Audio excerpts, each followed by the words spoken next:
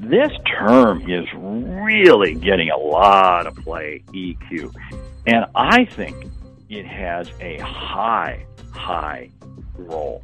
Now, when we talk about EQ, emotional quotient and different phrases that we want to put in there for EQ, I think it is, because what this means is I've got to take what you're saying and interpret it as you would have it to mean. Now, what does that mean?